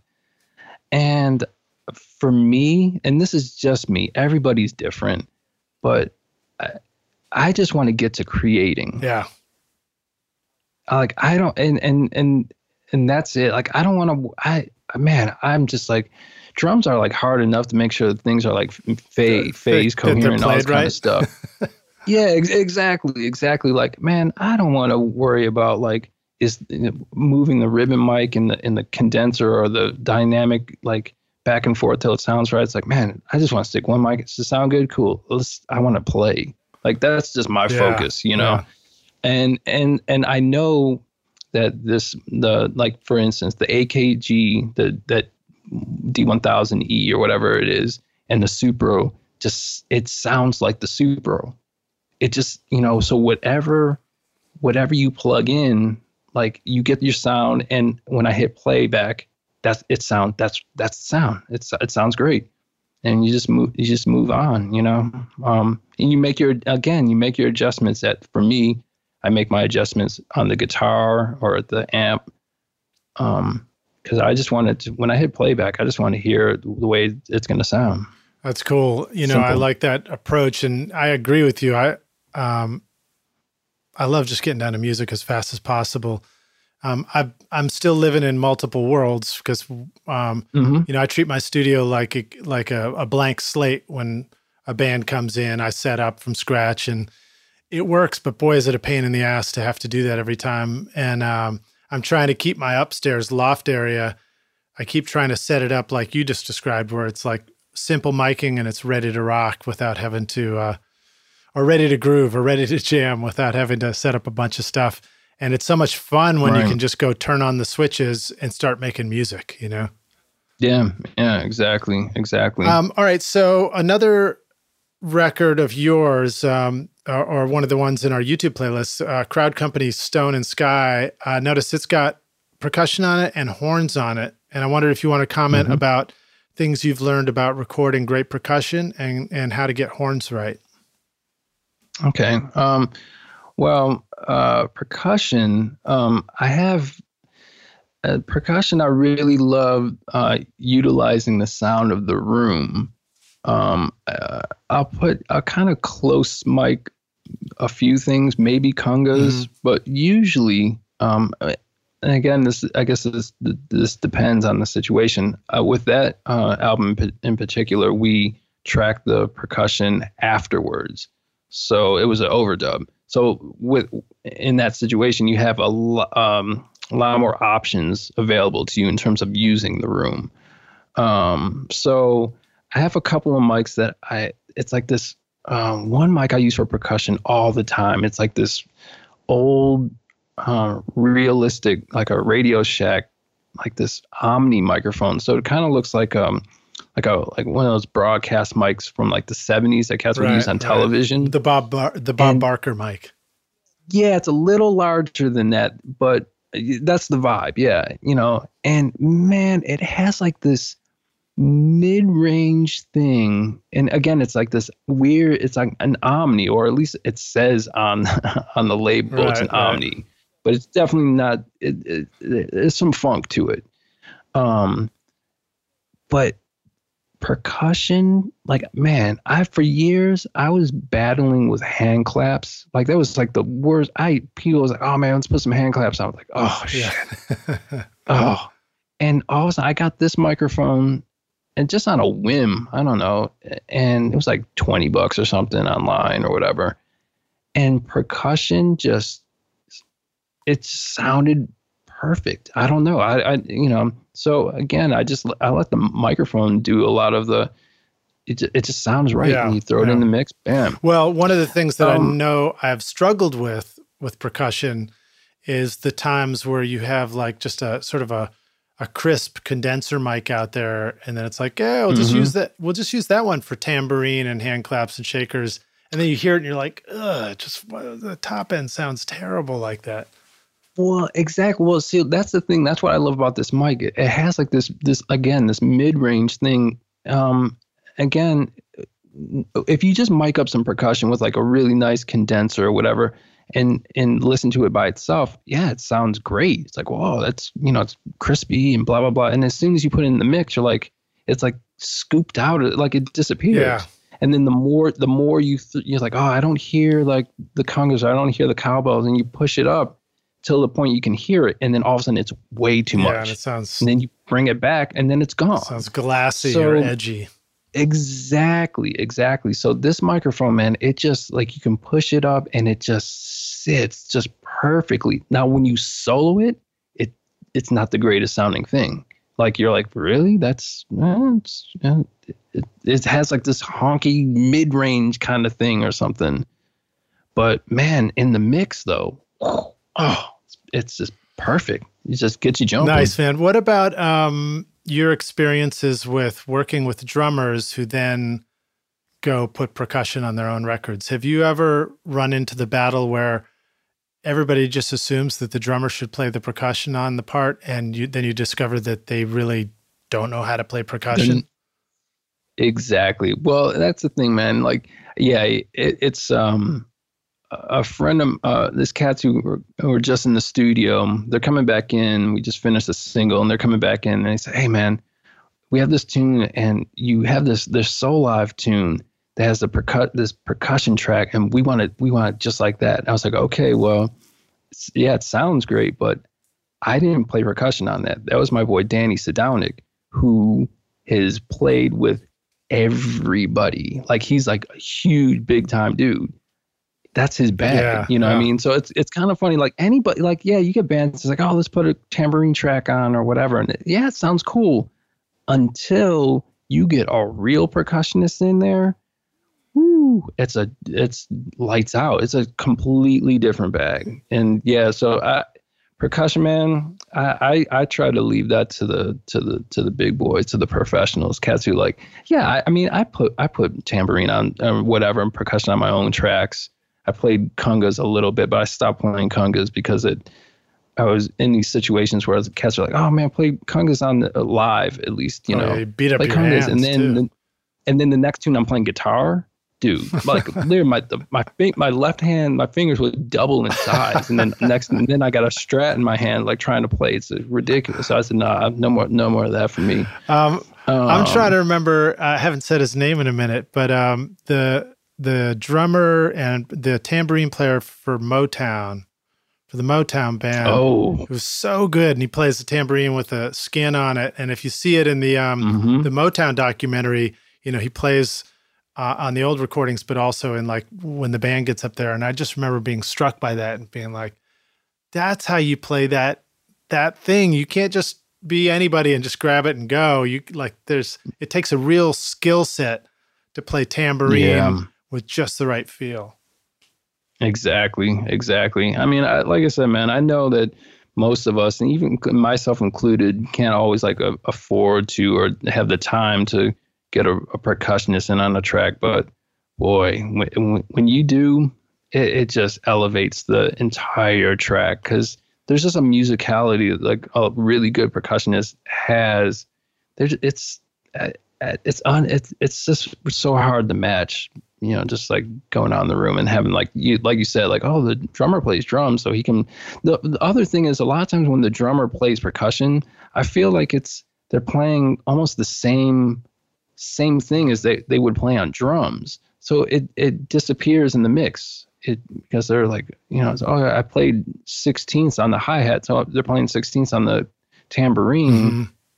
Yeah, it's just a you know, I've seen the drummer or somebody go out there to do a tambourine, and they, in their head, they hear the tambourine as this big expressive instrument.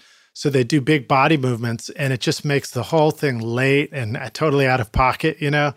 And I've learned that tambourine, you know, if you get close on the mic and gain it up, and then you just, you know, you move your wrist just so you can get a much more in pocket thing like that. But exactly. Well, let's jump to horns for a minute. What are some ways that you like to mic up the horns when they're playing in your room? What are some things that you've tried before that you learned, like, wow, that doesn't work for horns? Well, to be honest, like in terms of horns, you cannot go wrong if you just read how Al Schmitt tracks horns. I mean, that's like that's the golden ticket right there. So for people who don't know, trumpet and this I should say this does change, but generally, if for like the crowd company kind of vibe, I would do a ribbon. I have like this cat in Russia made like these ribbon microphones. So it was just like kind of Royer, 121 clones or whatever. Mm-hmm. So, you know, so I use those on trumpet and trombone, and they're probably, I'd say, about 6 to 8 inches away from the bell of each horn.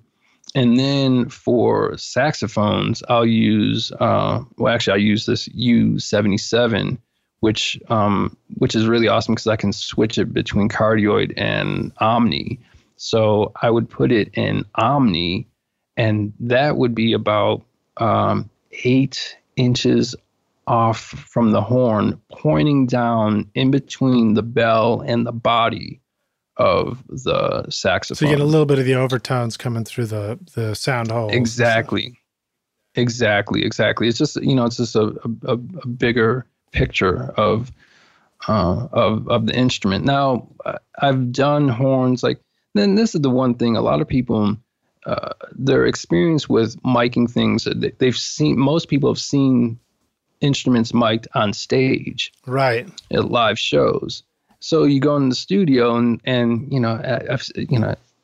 so, oh, well, that's how they use this microphone on stage. Well, there's a reason why they did it on stage. So I've made the mistake of, shoving like a dynamic mic into the bell of a horn, when I was, younger or whatever.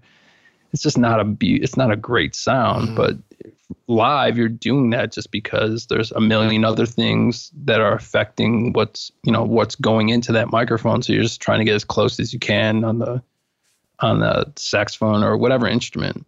So that's my vibe. I just try to give the horn some space, some air. How do they play together? How close do they stand to each other? Yeah, they're usually kind of right next to each other, just like they would in on stage, in a live situation. Yeah.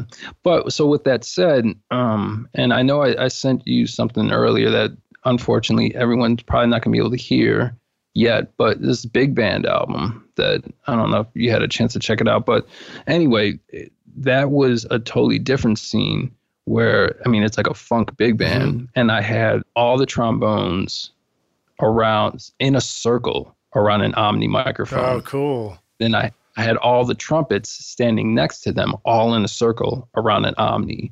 And then I had all the saxophones in a semicircle with, omni, kind of spot mics throughout the section, maybe 4 omnis or whatever. And boy, that is a big sound. Oh, cool. When does that, are we going to be able to hear that one later? Yeah, that's, I think that I've heard is coming out in May. All right, cool. So, cool. Take it. Yeah. Awesome.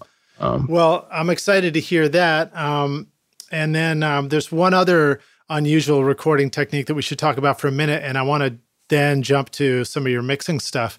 But you've been working with the band Eavesdrop. And then you recently did a beautiful one mic session inspired by John Cuniberti.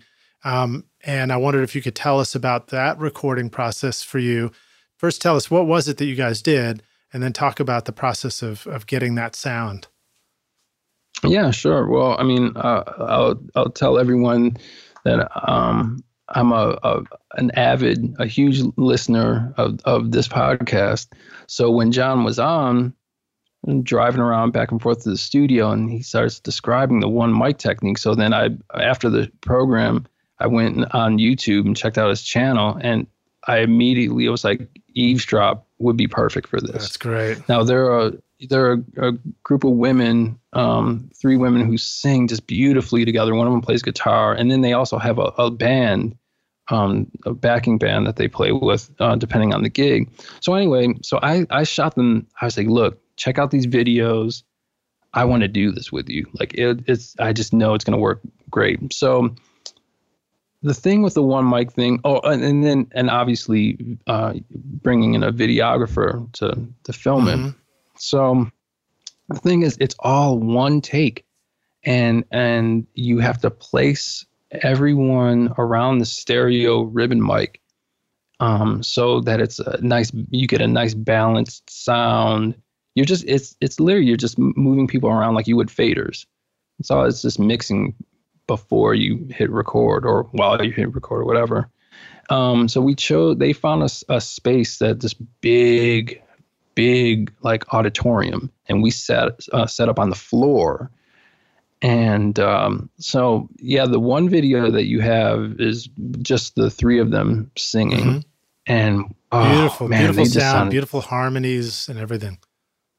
Exactly. Now, I'll tell you that this was my first attempt at it, and it was challenging, especially with the full band.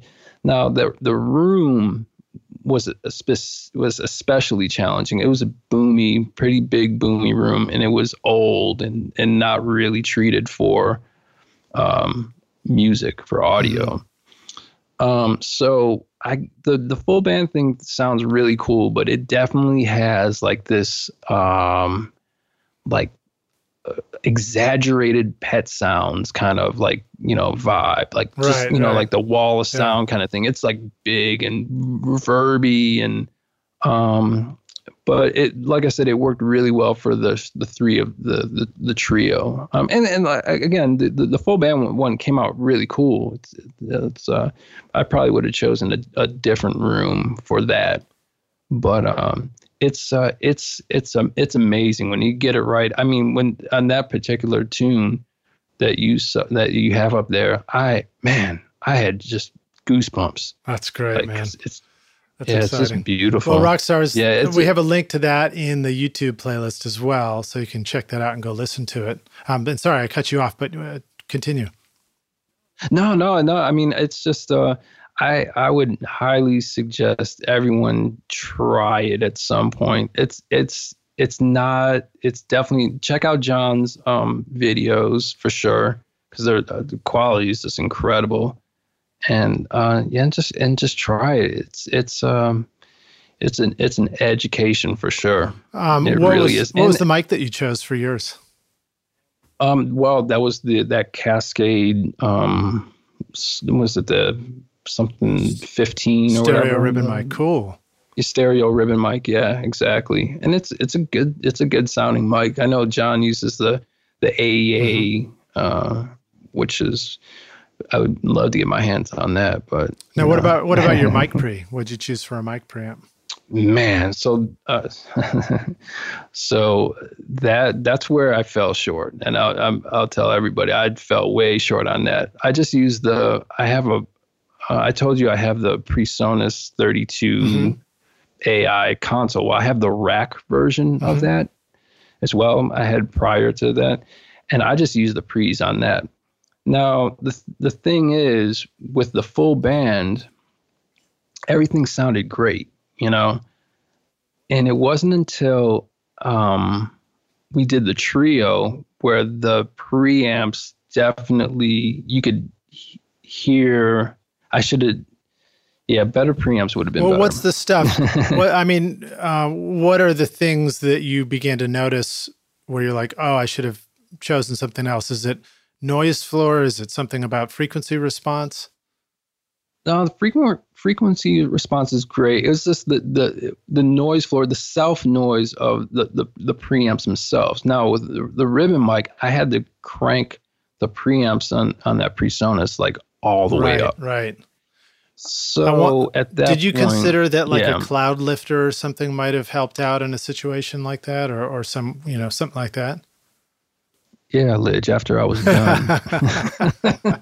Yeah, I'm telling you, man. Yeah, so the thing is, I don't know. That's how you find out. And that happens. Yeah, it happens, man. Like, that's the thing. Like, you live and learn, you know? And so with that said, I have, actually what I'm using right here, I have a Rane MS1B, which, it's a really awesome preamp and super inexpensive, and people can read up on it. It's really cool. They don't come up very often, but if they do, I'd check them out. But anyway, I had one of those, and now I have two of them, but after the session. Nice.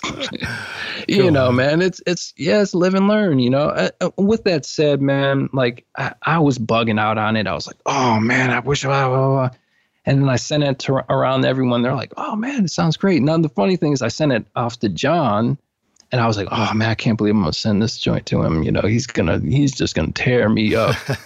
And he hit me back with an email. I was like, oh, it sounds beautiful. I was like, okay, cool. I dodged that bullet, But he did have one comment though, which he was like, oh, what did he say? John's like, Well, next time you may want to use the black version of the microphone, or black out the microphone, because that's why I use the AE8, the black, the microphone. You don't see it as much in it's not about, it's the one mic sessions, but it's not about the one mic. It's about the musicians. Yeah, exactly. But then I sent it to another friend, my boy Langston, from Handsome Audio. And I told him, he was like, no, actually, I like seeing the microphone. So again, it's personal. It's just preference or whatever. Well, that's awesome. That's awesome, man. Yeah, but I would say again, man, like if you're gonna do something like that with a ribbon microphone, like just try and get use a better mic pre if you can. But again, hey man, it turned out pretty good. Well, no worries. Well, we're running low on time, so let me jump forward and ask you some of the mix questions, because I love hearing that you're using Studio One, and I want to know more about that. You are recording using a bunch of the Studio One, the PreSonus gear now in your studio. Yes. You're recording into the box using also the Zulu Handsome Audio tape emulator on the way in. But then once you've recorded all this stuff, what does that look like in your process? How are you mixing your records? Man, it's pretty simple. I don't use a lot of plugins, honestly, when I'm mixing. I pretty much, I don't EQ anything. Very rarely. And if I'm using any kind of EQ, it's just like, maybe it's like a high pass filter on here or there. Choosing who gets the bottom of the record and all that. Yeah, exactly. But again, I make a lot of my choices going in. So one of the tools I love using is this thing. It's a plugin that I put on my inputs. It's by Sonymous. It's their 1073 plugin. It's like Burnley 70. Cool. So you can use the so with the PreSonus setup, you can commit plugins in the recording stage, but you can commit third-party plugins as well. Exactly. So that one, what I've done with the 73, I don't use the EQ on it, but what I really love on it is you can use the gain state, either the line gain or the mic gain. So what I've done, I've kind of created these different presets. So I use the test tone to calibrate the output so that everything's matched output. So if I bring the gain all the way up to like 60 or whatever it is for on the mic pre of that plugin, then I know that I don't have to mess around with the output. It's just set, so I have these different presets for plus 15, plus 20, plus 30, whatever. Right.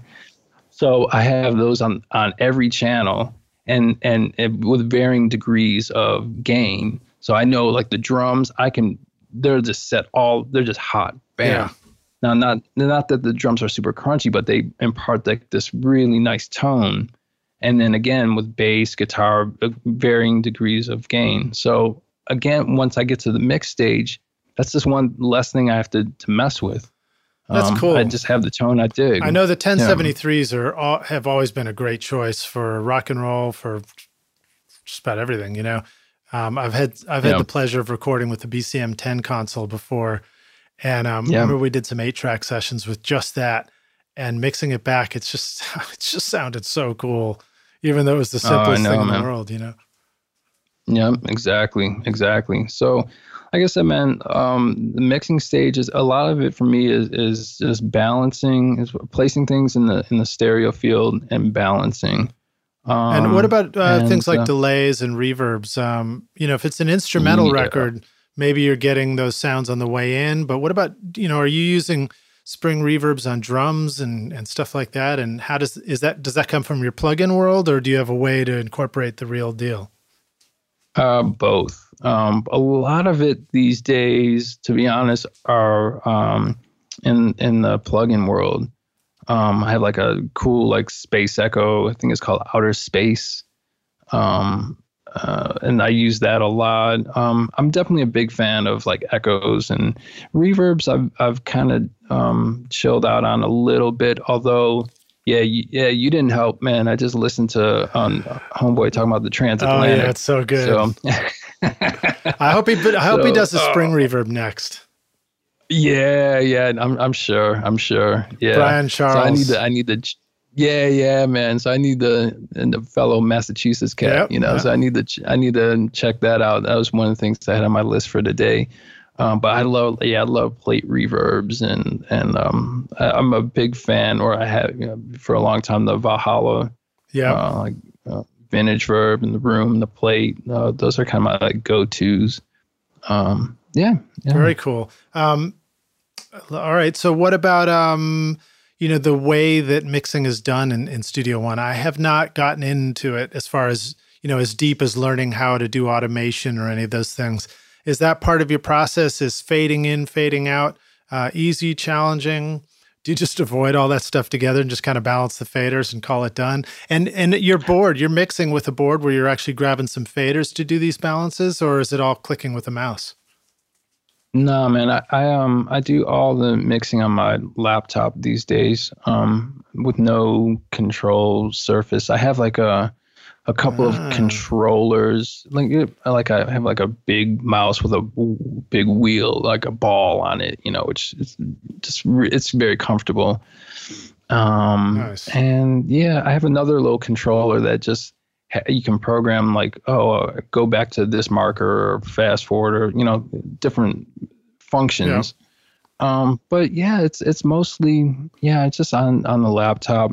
The funny thing is, so for a long time I was mixing on the console, and the funny thing is, and I'm sure you've experienced this, you get a young band and they're all excited to, track and mix on a console and blah blah blah, and then you send them away with the mix, and then 2 days later, after explaining to them, like, well, recall it's not instant recall, it's like, oh yeah. And then like 2 days later, like, oh, well, can we have like these background vocals up, blah, blah. And, it's like, yeah, man, we can do it. It's going to take a while because I have to like pull up all my recall sheets and this and that. So that kind of started happening more often. I was like, man, let me check out this in the box thing. And then honestly, after like listening to, Andrew Sheps, talk about mixing in the box and like there's like no excuse and this and that. I was like, you know what? Let me just check this out. Let me just do it. And so I've in the past I tried to mix in the box with Pro Tools and Logic, and I was just never. I always felt like it was like you're listening to the mix behind glass or something. Just didn't like jump out of the speakers for me. And then I met the cats from Personas down in New Orleans one time. I was down there playing Jazz Fest and then I checked out Studio One, and all of a sudden I was like, I mixed something, and I was like, it jumped out of the speakers. I was like, oh, there it is. Now, with that said, maybe that was just experience, catching up or whatever. Like maybe if I had mixed that same song in Pro Tools, I would have had the same experience. I don't know. I don't know if it's the software or if it was just I just got better. Who knows? But I've just been really happy with it. Yeah, well, I also wouldn't doubt yourself. I mean, you're an individual who has tried a lot of different mics, and when you find one that works, you're like, that's the mic for me. Yeah, exactly. I mean, so I just really dig it. It's a good cross between Pro Tools and Logic. Do you use the project feature? Like, will you mix 5 songs and then throw them into the project and kind of, export them out that way and swap them out as part of your work process or anything? I have used the project side of it, but generally, like for people just that at the end of the mixing process, when I print some, balance a mix or print a mix, whatever you want to call it, I'll just throw like a ozone, like a max, the maximizer or whatever it is, on it, just to bring the level up so it's. How it is these days, man. You send a mix that's not limited out to somebody and they're like, oh man, it's so low. And sometimes you send a mix that's not limited out to yourself and you make the same comment, you know what I mean? Exactly. Exactly. All right, man. Just so many fun questions I want to ask you. I'm going to ask you one more related to that. And then we'll close out here. But who is Evergroove and why is mastering important? Ooh, man. Okay, so Evergroove is a really good friend of mine. It's Brad Smalling. He's out in Denver, outside of Denver, in Evergreen, Colorado. And I've known Brad for a long time. He's a fantastic recording engineer. Has a really cool studio out there. It's actually a Russ. What's his name? Russ Lachaux. It's like this studio designer. I'm sorry if I butchered his name, but anyway. Brad. Like many engineers, he has just a great sounding control room, so it was easy for him to transition into mastering. Mm-hmm. And what is mastering? I literally have just had this conversation with a band who sent.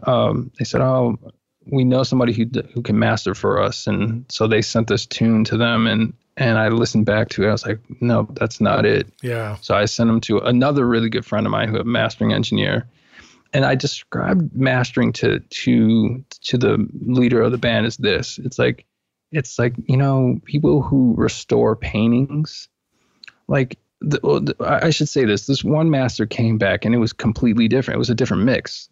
It was EQ'd all crazy and it was louder, but it was also just different. Mm-hmm. And so, think about it, like if you're restoring a painting, like, if you're going in and restore like this Picasso, and like, well, if that's green, like someone who's coming in to restore is not going to change that to purple or blue. They're just like restoring it, so it's just like it's crisper, it's brighter, it comes off the canvas. Mm-hmm. And that's the only way analogy I could come up with at the moment in terms of mastering. And then and luckily he understood. It's like you're not trying to change the mix. You're not going to fix it. Again, we always say, "Oh, we're going to fix it in the mix." No, you're not going to fix it in the mix, and you're most certainly not going to fix it in mastering. So it's just gonna bring out what's wrong with it or what's right with it. Yeah. So I've been to mastering many times and I've attempted it.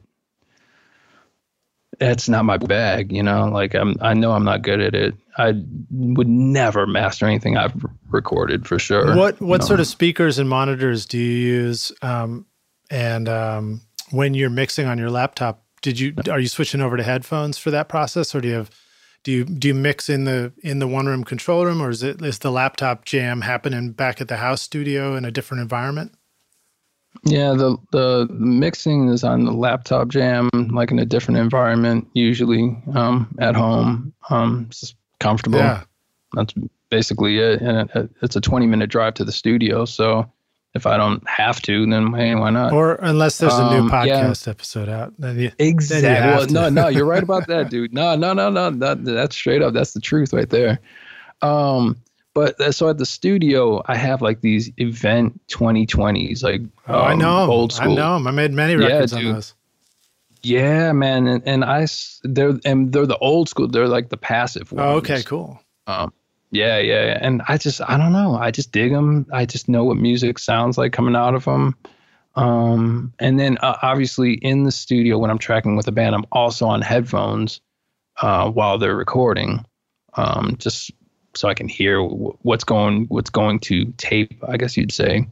But yeah, listening on those, and then at home, I'm just using the Sony. Whatever. 7506s, the old school Sony headphones. Yo, man. Yeah, straight up. That's what Andrew Sheps mixes on. Yeah, that's what exactly I was mixing on after I listened to that podcast. That's great, man. I'm telling you, man, straight up. I just heard that. I was like, all right, cool. Let me try it. I just grabbed those headphones and I grabbed the Audio Quest or whatever it is. The red dragonfly, is that it? Yeah, the dragonfly thing. And I was like, yeah, this actually works. And, man. I don't know.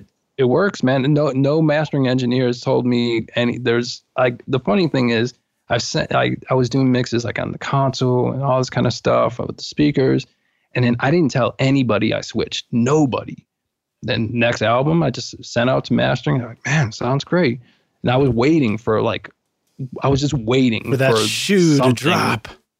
Yeah, like, oh, dude, like, sounds different, or you, the blah, blah, blah, the low end or mid range, whatever. And nobody said anything. I was like, cool. All right. That's great. All right. So now here's a question pertaining to that. When you go from control room to laptop, what about your plugins? Is that easy to get the plugins from one place to another? Is that a problem that even needs to be solved? No, because I'm using the same exact computer. Okay, dig it. All right, cool. Yeah, man. So the funny thing is, I for a while I had like the Mac Tower, not the trash can, but I had the last generation of the, that's what I got. The Mac Pros. Yeah. Exactly. So man, one day I was in the studio with a band, or the band was about to show up. I hadn't been in the studio in a few weeks. I showed up, a couple hours early or an hour early to get ready. Went to go turn on the Mac and nothing. There was nothing. I was like, wait, did they get unplugged or is something fused out? I don't know what. Dude, the thing was dead. And the band is showing up. I'm like, oh, you gotta be kidding me. Luckily, I had my laptop there, which I never purchased with the intention of using it for tracking. Man, I just went around town, got the right, cables, because of course it's like the new laptop with just the USB-C, ports or whatever. So I had to convert whatever. Been using it ever since, man. Now, the beautiful thing I like about using the laptop in the studio is I can have it set. I built this custom console for the Personas. And so off to the side, I made a space where I could just have the laptop kind of down. And whereas before I had two big, computer monitors, one on the wall, one on this rack, and all you could see was like the Studio One or Pro Tools going. Now it's like this little laptop's down there, tucked away. You don't see it. And it's just, I don't know, it's pleasing to me. Again, it's just me trying to get rid of the gear. Yeah, you're just listening. Just listening, man. Exactly. Cool. All right, man. Well, I hate to bring this to an end. I do have 2 other interviews to do today alone, and I'm excited about. Man. So, but I want to jump to the next question, which is we're going to take the Wayback Studio machine, and you're going to go find young Alan, who's I don't know what you're beating drums on when you were 9 months old. No, I guess we can't go back that far because you wouldn't be able to answer the question. But you're going to go back and give yourself advice. You can say, look, dude, here's the single most important thing you need to know to be a rock star of the studio yourself one day. What would you go back and tell yourself if you could?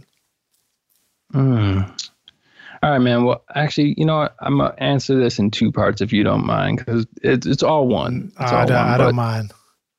All right. So one, I'd say don't let the perceived lack of gear, resources, or knowledge prevent you from creating art. Nice. And then beyond that, I say this to a lot of people, and I'd say this to myself: be passionately true to yourself and your artistic vision. And with that said, surround yourself with other artists, other people who are equally as passionate. And the most important thing is learn from each other and support one another. Mm-hmm. All the gear and the knowledge and the resources, all that will come, but you have to start going back to the initial quote. Just like get off of your ass and just do it. Everything don't worry about, I need this mic or I need this and this and that. Man, there's been people who've done a lot more with a lot less. Mm-hmm. So just there's no excuses. Just just do it. Just do it. Yeah, good advice, man. I need to give myself that advice all the time. Yeah, I mean, me too, man. That's the truth. But there you go. Well, man, thank you so much for being on Recording Studio Rockstars with us. I feel like we just scratched the surface, so maybe we'll have to do a round 2 later on. And I can't wait to come out to Deerfield, Mass, and come visit your studio and see what that jam's all about, and hear whatever your next record is, man. Right on, let's do it, man. I'm always down. If you come down to Nashville too, come to the Toy Box Studio. I'm in. I don't have a Zulu Handsome Audio, but I do have a real 16-track tape machine we could try out. We can do something with that, man. Hey. All right. Tell the rock stars how they can find you online and follow you and listen to your jams. I know your Instagram is also well worth hooking up with. Oh, cool, man. Yeah. So website is ironwax.com. And then on Instagram, you can find me, I guess maybe if you just search Alan Evans or Instagram /PlayOnBrother. All one word. Dig it. Alan, A-L-A-N. Same Yes, same indeed. spelling as my dad's name. Oh, right on, man. Yeah, I'm one of those Allens. That's right. All right, dude. Thanks so much for joining us, and I can't wait to meet you in person. Yeah, same here, All right, brother. man, talk soon. Cheers. All right. Thanks so much for listening to Recording Studio Rockstars. If you enjoyed the show and want to help make it better, then please share this episode with your friends on social media and leave a rating and review on iTunes to help the podcast reach more rock stars like yourself. You can click directly over to iTunes or go to rsrockstars.com/review for an easy explanation. Also, remember to hit the subscribe button to keep up with these weekly episodes. And if you're ready to make your best record ever, then head over to Recording Studio Rockstars Academy, where you can start with my free mixing course at mixmasterbundle.com. Look for the link in the show notes. And if you want more free content from Recording Studio Rockstars, all you have to do is go to rsrockstars.com/email. Again, that's rsrockstars.com/email to enter your name and email, and I'll keep you in the loop with articles, videos, podcast updates, and even free gear giveaways for your studio, all totally free. Thanks for listening, and thanks for being a rock star. I'm Lid Shaw, and this is Recording Studio Rockstars. Now, go make great music.